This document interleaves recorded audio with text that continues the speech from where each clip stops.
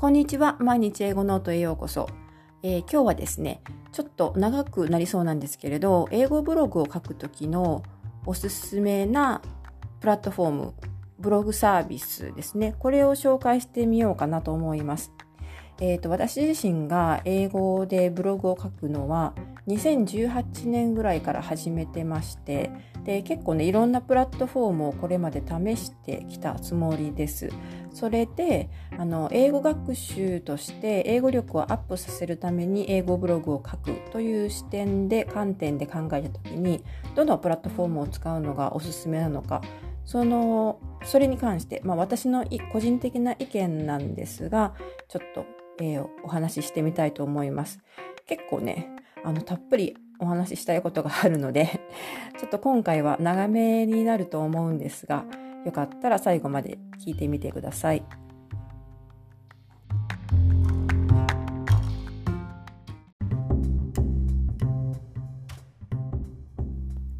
それでそもそも英語ブログを書くためのプラットフォームを選ぶポイントについて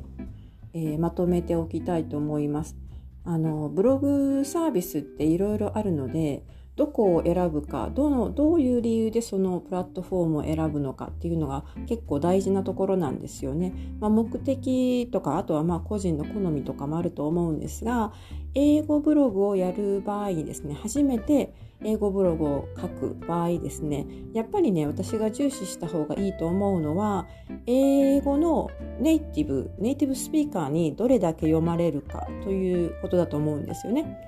日本人じゃなくて英語のネイティブにどれくらい、読まれやすいか、そういう視点でプラットフォームを選んだ方がいいと思います。なんでかというと、やっぱりね読まれなくては、継続するモチベーションが続かないんですよね。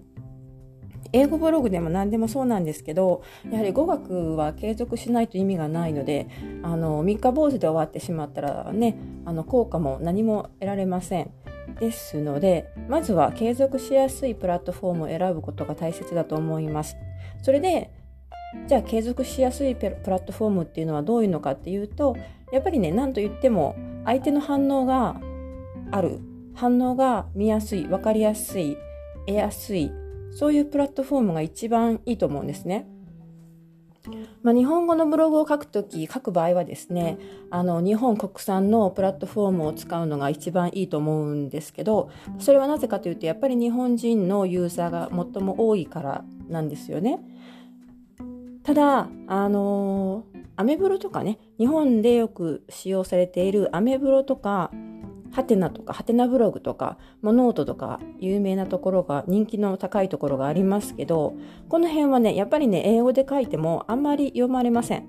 アメブロはまだ読まれるかなっていう感覚はあるんですけど、ただアメブロはフォローバックが欲しくて相手をフォローしたりいいねをつけてくるユーザーっていうのもすごく多いので、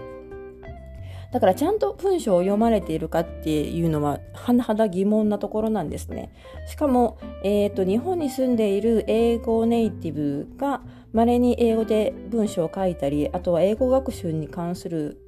日本語のブログを上げてたりするので、そういう方たちはね読んでくれるかもしれないんですけれど、それらを除いて、英語ネイティブに読まれる確率はかなり低いと思います。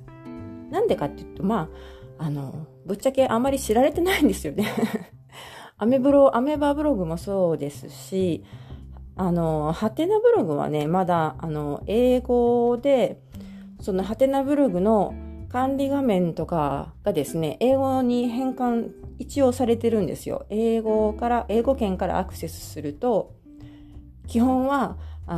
デフォルトでは英語で全部表示されるんですね。だからその点英語スピーカーにも、優しいプラットフォームなのかなといえばそう思うんですが、それでもやっぱりね英語ネイティブのユーザーはもうごく少数だと思います。そしてもうノートに至ってはほとんどネイティブはいないと思いますね。思っていいと思います。英語をノートに書き上げている人も私自身見たことがありませんし、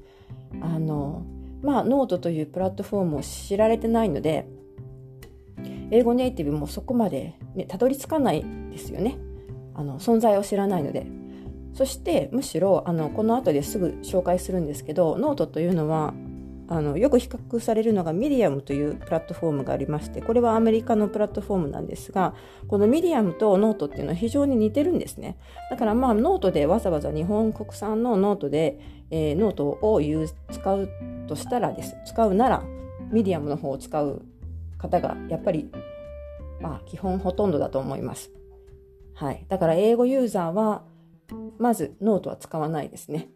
はい。だからノートとかで、間違ってもノートで英語ブログを書いたりしないようにした方がいいと思います。ノートはね、日本語で書きましょう。はい。ということで、それが英語ネイティブにどれだけ読まれるかが大切だよということですね。あとはですね、プラットフォームの使いやすさもこれも重要なポイントかなと思います。やっぱりアメリカ産とか海外産のプラットフォームだと全てが日本語には対応していないところが圧倒的に多いので、その場合英語と日本語というね、言語の壁を越えても越えるくらい分かりやすいプラットフォームになっているかどうか、そして文章を書くという英文を書きたいのが目的ですから、文章が書きやすいかどうかというのも大きなポイントだと思います。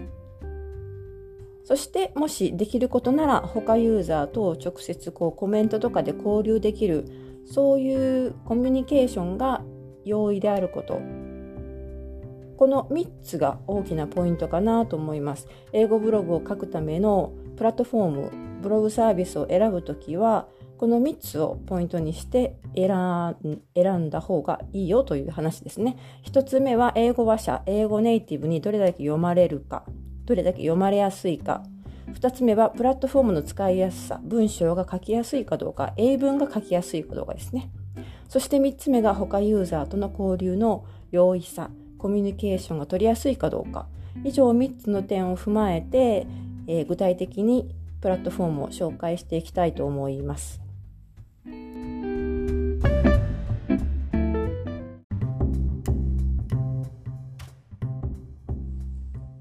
はい。それでは、英語ブログを書くのにおすすめなブログサービス、プラットフォーム、私が最もおすすめするのは、先ほどちらっと言ったんですけど、ミディアムというサービスです。ですね、これはミディアムはアメリカ発祥のプラットフォームなんですが、やっぱりね、何がいいかというと、北米を中心に英語ネイティブユーザーがむちゃくちゃ多いです。とにかくほとんどのコンテンツが英語で書かれていて、もちろん他の言語で書くこともできるんですけれど、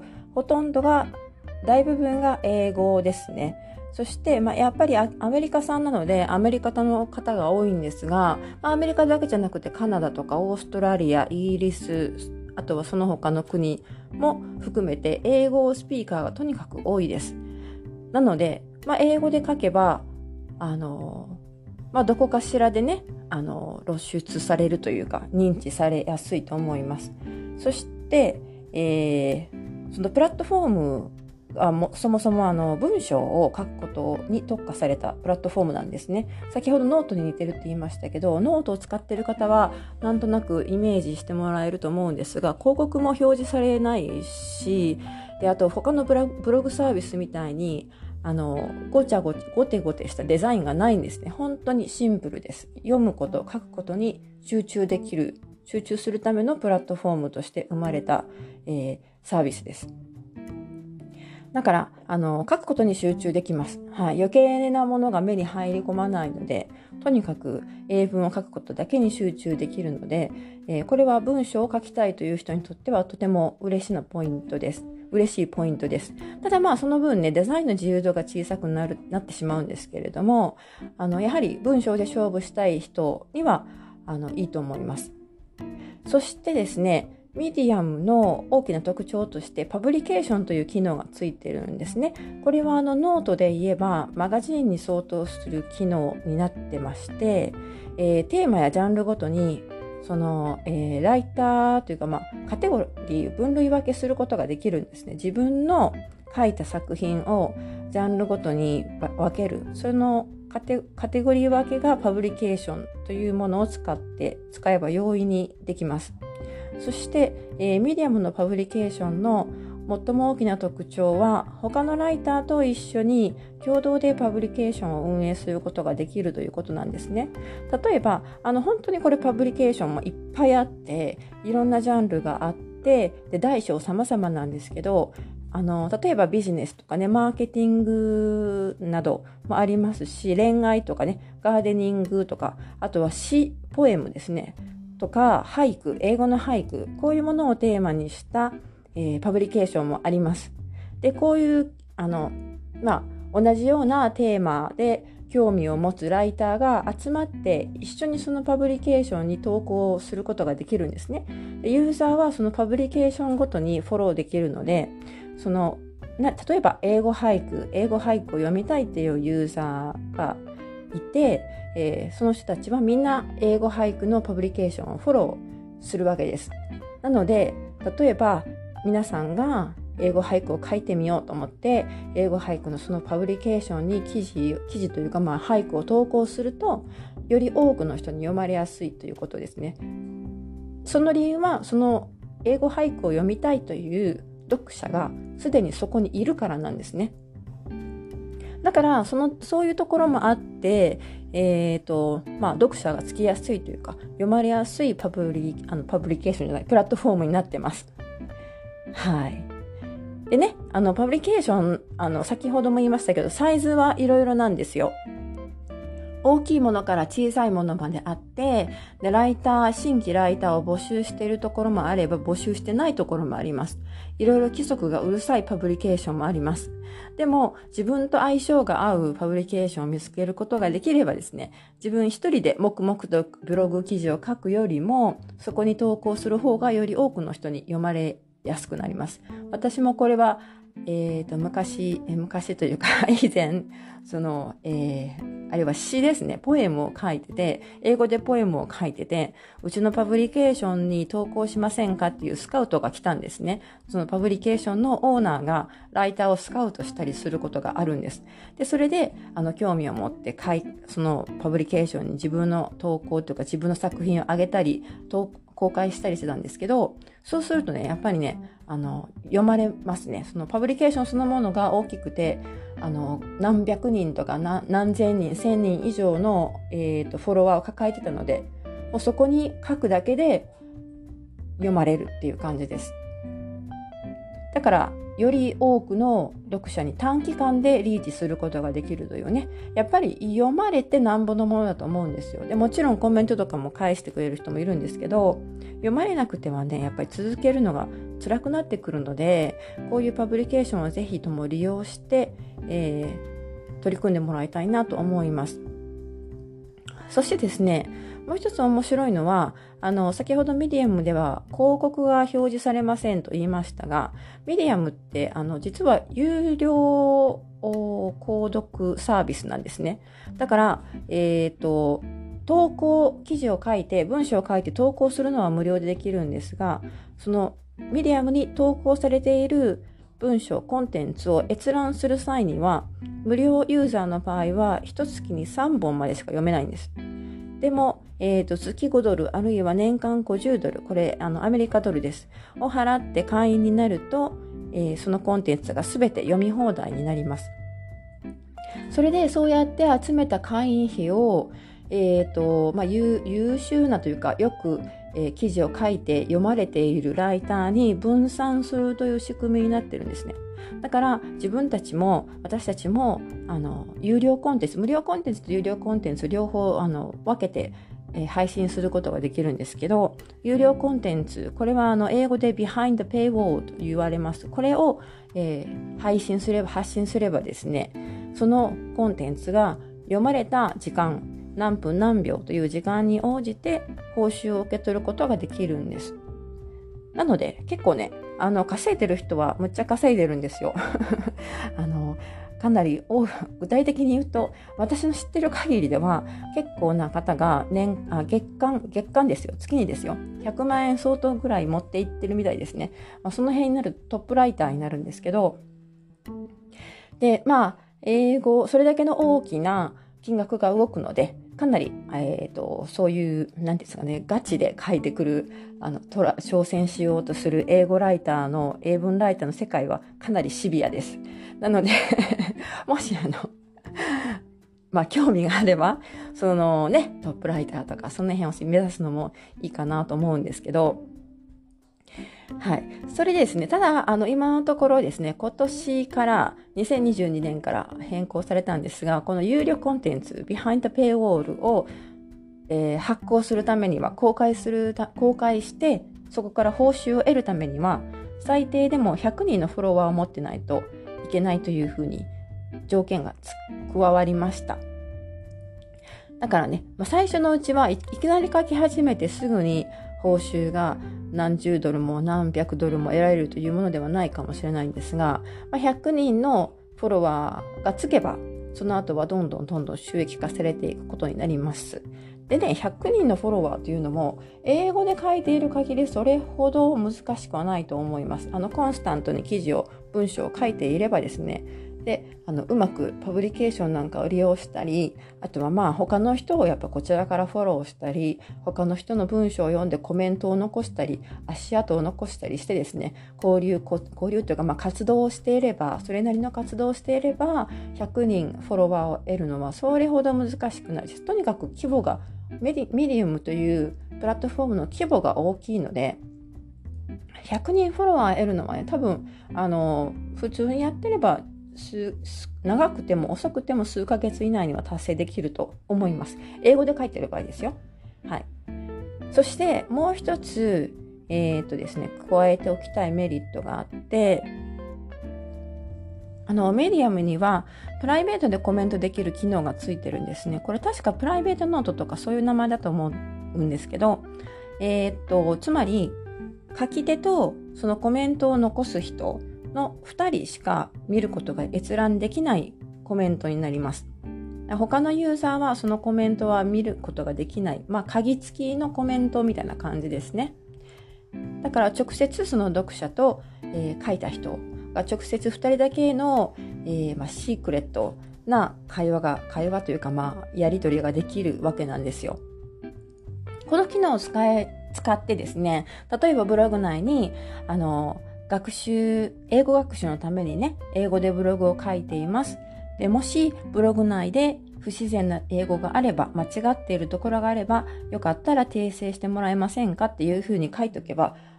ネイティブの人、優しい人は訂正してくれるかもしれません。これは私はやったことがないのでわからないんですけど、結構ね、日本に興味がある英語ネイティブもその辺にいるので、ミディアムのユーザーの中にいるので、そういう人をね、うまくキャッチできればですね、コンスタントに記事を書いて、でその英語で間違ってるところをね、指摘してもらったりというやり取りができるんじゃないかなと思ったりしてます。それは書く側のなんでしょうね、熱意次第だと思うんですけど、はい。そういう機能もあるので、うまく使うと英語のブラッシュアップにすごく役立つんじゃないかなと思います。結局ね、英語ブログを書くことは英語力を上げるためにとてもいい方法だと思うんですが、最もいい方法っていうのはやっぱり添削してもらうことなんですよね。英語のネイティブに文章を添削してもらって初めてめきめきと実力がついていくと思うんです。書きっぱなしではなかなかうまくならないので、もちろん何もやらないよりはマシなんですけど、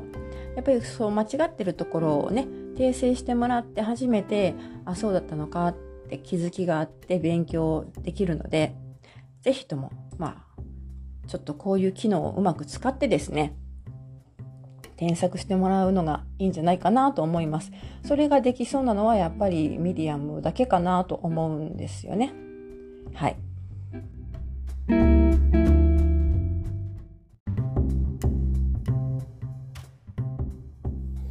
はい。そして、ミディアムの次におすすめするのがタンブラーという、プラットフォームです。タンブラーも日本人の方にはマイナーなので、あまりね、ご存じない方もいると思うんですが、割と、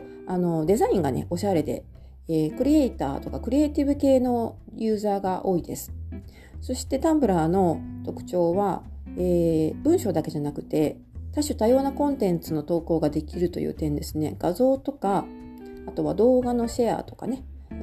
引用とかリンクをシェアしたりとか、そういういろいろな使い方ができるので、何かと小回りが利く感じの、プラットフォームです。そしてコミュニケーションとしてはリブログというね、機能がついてまして、他の人のブログを、自分のブログに転送というか、シェアするみたいなリブログという機能がついてます。で、コメント機能とかもついてますし、あとはメッセージの送信とかもできるようになってますね。で、今これ最近始まったんですけど、有料コンテンツとかの販売、そのコンテンツに価格をつけて販売できるシステムですね。とかチップ投げ銭機能なんかもね、続々取り入れているみたいなので、結構そのタンブラー上で、収益化する、タンブラー上で稼ぐということもいろいろ考えてくれてるみたいです。はい。で、タンブラーはね、日本人にはマイナーですと言いましたが、やっぱりね、英語ユーザーは多いですね。だから英語で書いていれば、英語読者に読まれる確率も高くなりますし、フォローされるのも確率が上がってくると思います。実際にですね、私以前 Facebook でちらっと見かけたことがあるんですけど、英文ライターの人にね、どのプラットフォーム、どこのブログサービスでブログを書いてますかというアンケートをね、取った人がいたんですよ。で、それを見ると、やっぱりね、上位の中にタンブラーが入ってました。で、その時はタンブラーとインスタグラムと、後で説明しますけど、インスタグラムとリンクトゥイン、そしてミディアムという感じかなぐらいだったんですよね。だからやっぱりタンブラーっていうのはブログを書くプラットフォームとして、英語ユーザーには認知されているという印象を受けました。だからね、どうでしょうね。ちょっとおしゃれに作り込みたいとかね、デザインにこだわってみたいという方は、タンブラーが気に入るかもしれません。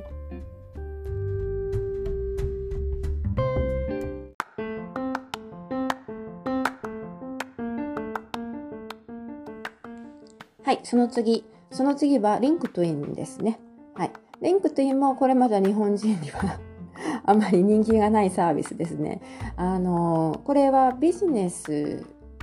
とかお仕事に特化された SNS で、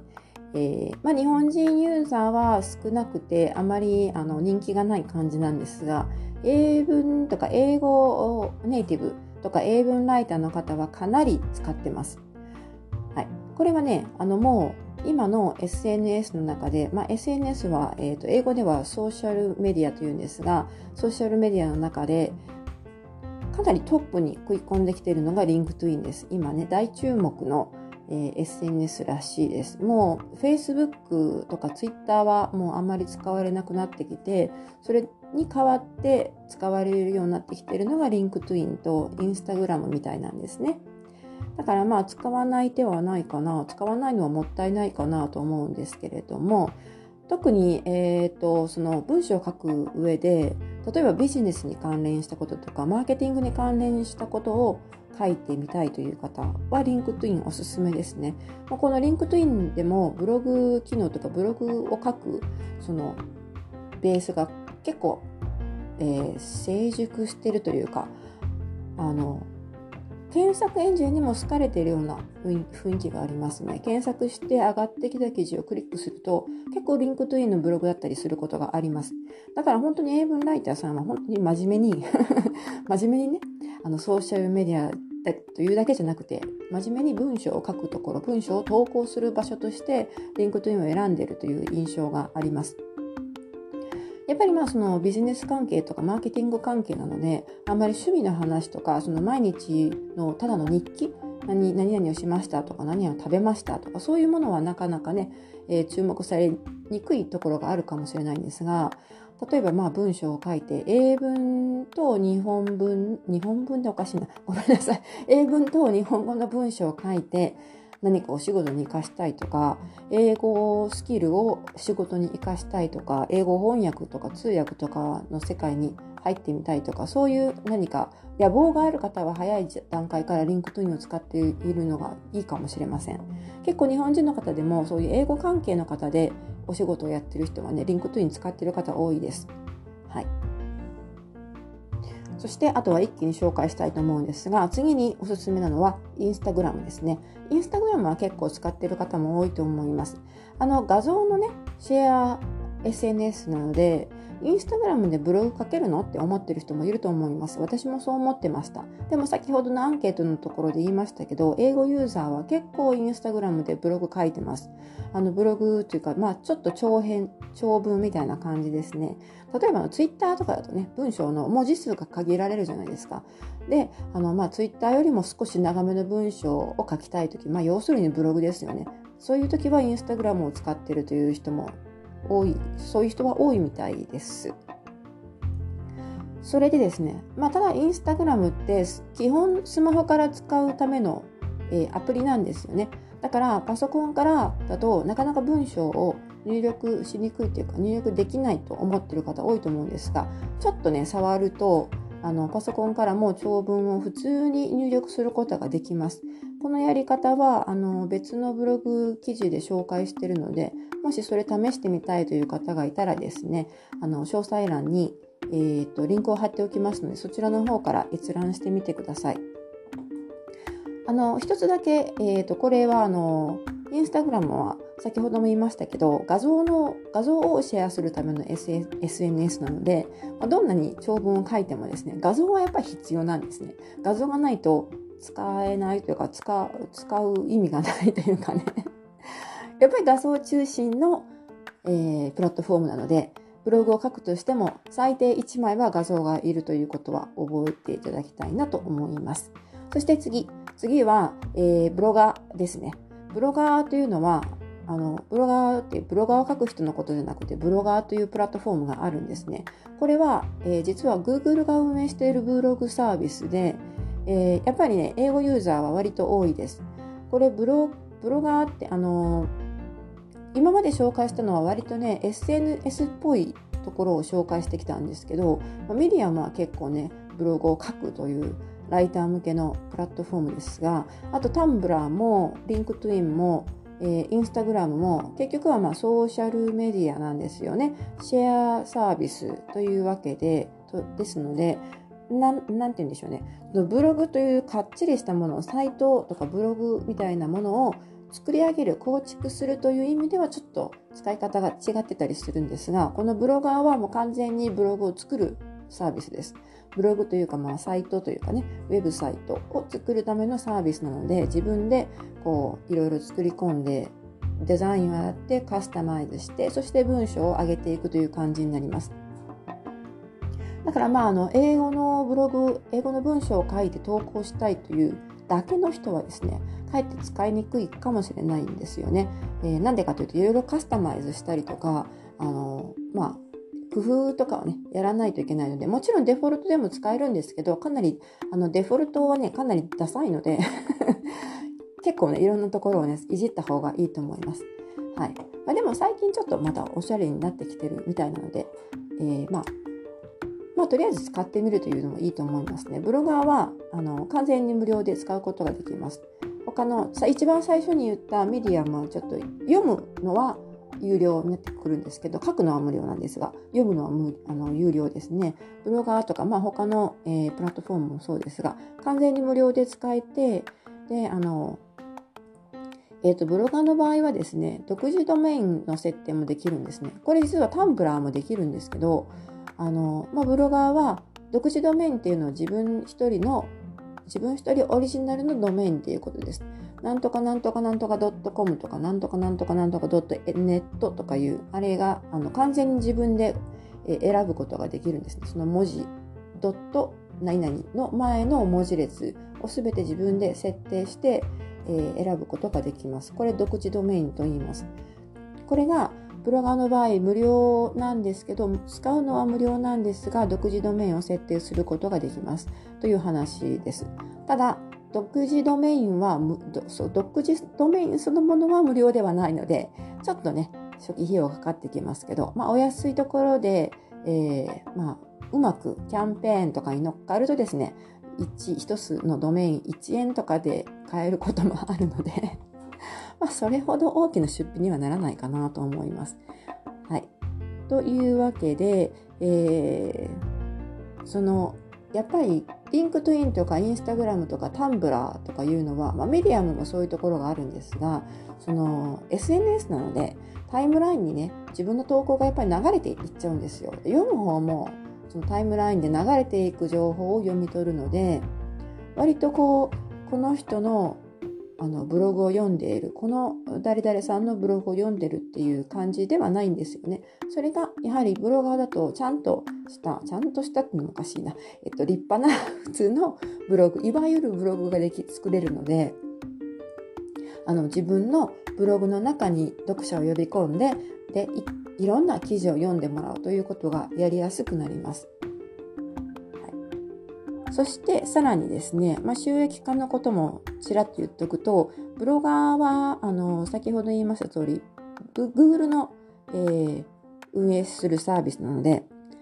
Google 広告とも相性がいいんですね。だから自分のブロガーで作ったブログに Google 社の広告を載せて、これ AdSense 広告というんですが、これを掲載してですね、そこから収益を得ることもできます。アドセンスで稼ぐのはなかなかね、そんなに簡単ではないんですが、稼げないこともないっていう感じですかね。ちょっとすごく分かりづらい表現になりますが、少しお小遣い程度を稼ぐのはそれほど難しくないと思うので、アドセンスですね、Google 社の広告が無料で使えるのはブロガーだけなんですね。今回紹介する中でブロガーだけがアドセンス広告の掲載が可能なので、やっぱりちょっとどうせブログを作るなら収益化も考えたいなと思う方はブロガーを使うか、他のいろいろな自分の作品を売るタイプのタンブラーとかメディアムとか、その辺を考えるといいと思います。やっぱり自分の作ったものに値段をつけて売るのってなかなか簡単ではないので、特に母語ではない英語で書くわけですから、なかなか買ってくれる人もね、見つけにくいと思います。その点ブロガーで、広告を掲載すればですね、少ない金額であっても少しは収益があるという夢があると思います。そして最後、ワードプレスですね。ワードプレスはどっかで聞いたことがある人多いかもしれないんですが、ブログ作成ツールとして世界的に使われているサービスです。一応ね、無料版というのがありまして、完全無料で使用することもできるんですが、完全無料だとやっぱりね、ドメインがあまりかっこよくないのと、文字列がうまく選べなかったりするのと、あとはカスタマイズ性がちょっとやっぱり欠けるかなという感じがしますね。文章を書いて投稿するだけだったら無料版でもいいと思うんですが、やはり後々ね、収益化したいとか、かっこいい自分だけのオリジナルのサイトやブログを構築したいという場合はですね、どうせワードプレスを使うなら有料版を試す方がいいのじゃないかなと思います。有料版というか、ワードプレスを使うことそのものに費用が発生するのではなくて、ワードプレスを使って、自分のコンテンツをネットにアップロードするためのサーバーが必要なんですね。サーバーとかホストとか言われますけど、ですのでサーバーを契約して、独自ドメインを買って、そして始めることになるので、ちょっとブログをやったことがないという方にとってはハードルが高いではないかなと思います。はい。しかも、ワードプレスはね、もう完全に自分の世界を作り上げるという感じで、自分のブログ、自分のサイトを作り上げるという感じなんですね。だから、なかなかこの使っているユーザー同士のコミュニティというのはほぼ期待できません。はい。だから、誰かに読んでもらうためには、他の Twitter とか Facebook とか SNS で活動して、積極的にアピールして、読者を呼び込まないといけないんですね。ここはちょっと、最初、ブログ初心者にとってはちょっと難しいというか、モチベーションが維持しにくいところかなと思います。しかも初期費用がかかりますからね。はい。なかなかあまりおすすめできる感じではないんですが、もしワードプレスをすでに持っているんだったら、もうすでに契約していて、サーバーをね、持っていて契約していて、まだそこに独自ドメインを購入してワードプレスを増やせるという場合はですね、その場合は私的にはやっぱりワードプレスをおすすめするんですけどね。はい。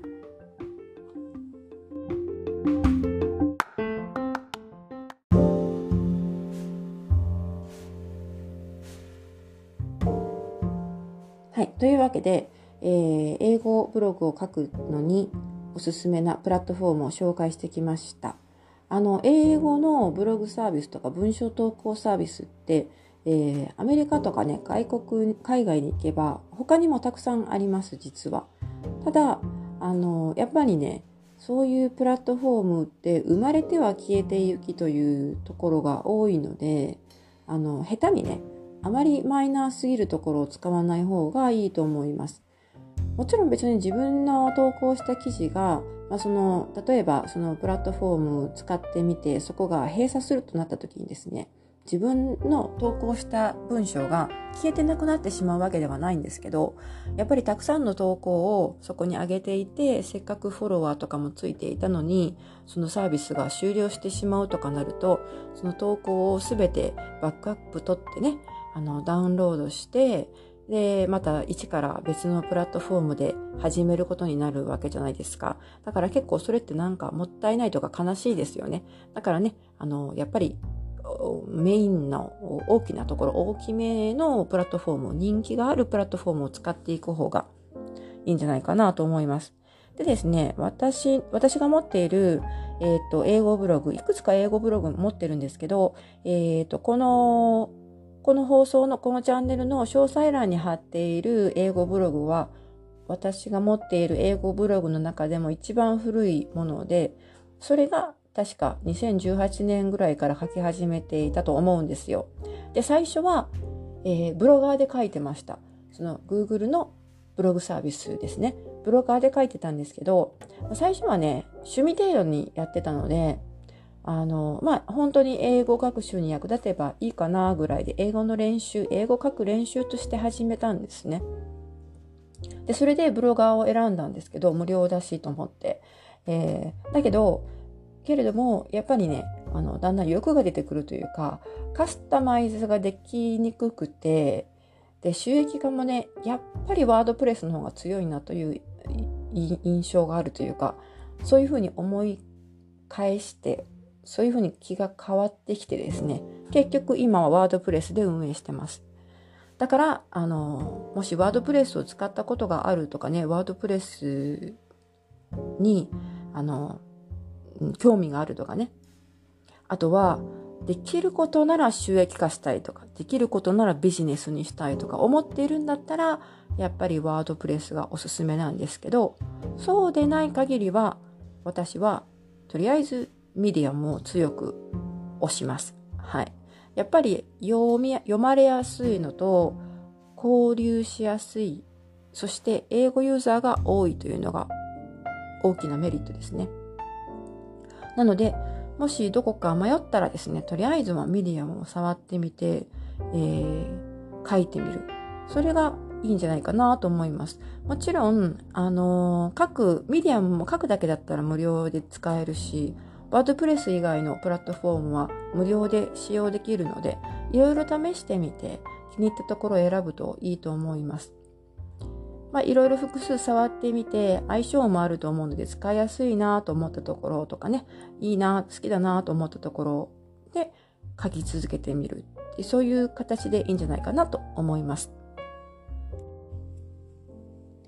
はい。というわけで、今回は英語ブログにおすすめなプラットフォームを紹介してきました。あくまでも私の個人的な意見なので、いろんな人の意見を参考にしながらですね、選んでもらえたらいいかなと思います。プラットフォームにね、一旦ブログを上げ始めると、後でまた乗り換えていろいろするのは結構面倒なので、最初からね、しっかり吟味して自分に合ったプラットフォームを見つけるのが一番いいかなと思います。先ほども言いましたけど、英語ブログは継続するのが本当に大切です。なんだけれども、本当になかなか難しいので、やっぱりモチベーションをキープできるような自分に合ったプラットフォームを見つけていくことってとても大切だと思います。はい。なので、今回の、トークがですね、皆さんが英語ブログを書くためのプラットフォームを選ぶのに少しでも役立つなら嬉しいと感じます。はい。ということで、今回は長くなりましたが以上になります。長々とね、最後まで聞いてくださってありがとうございました。では、また次回お楽しみに。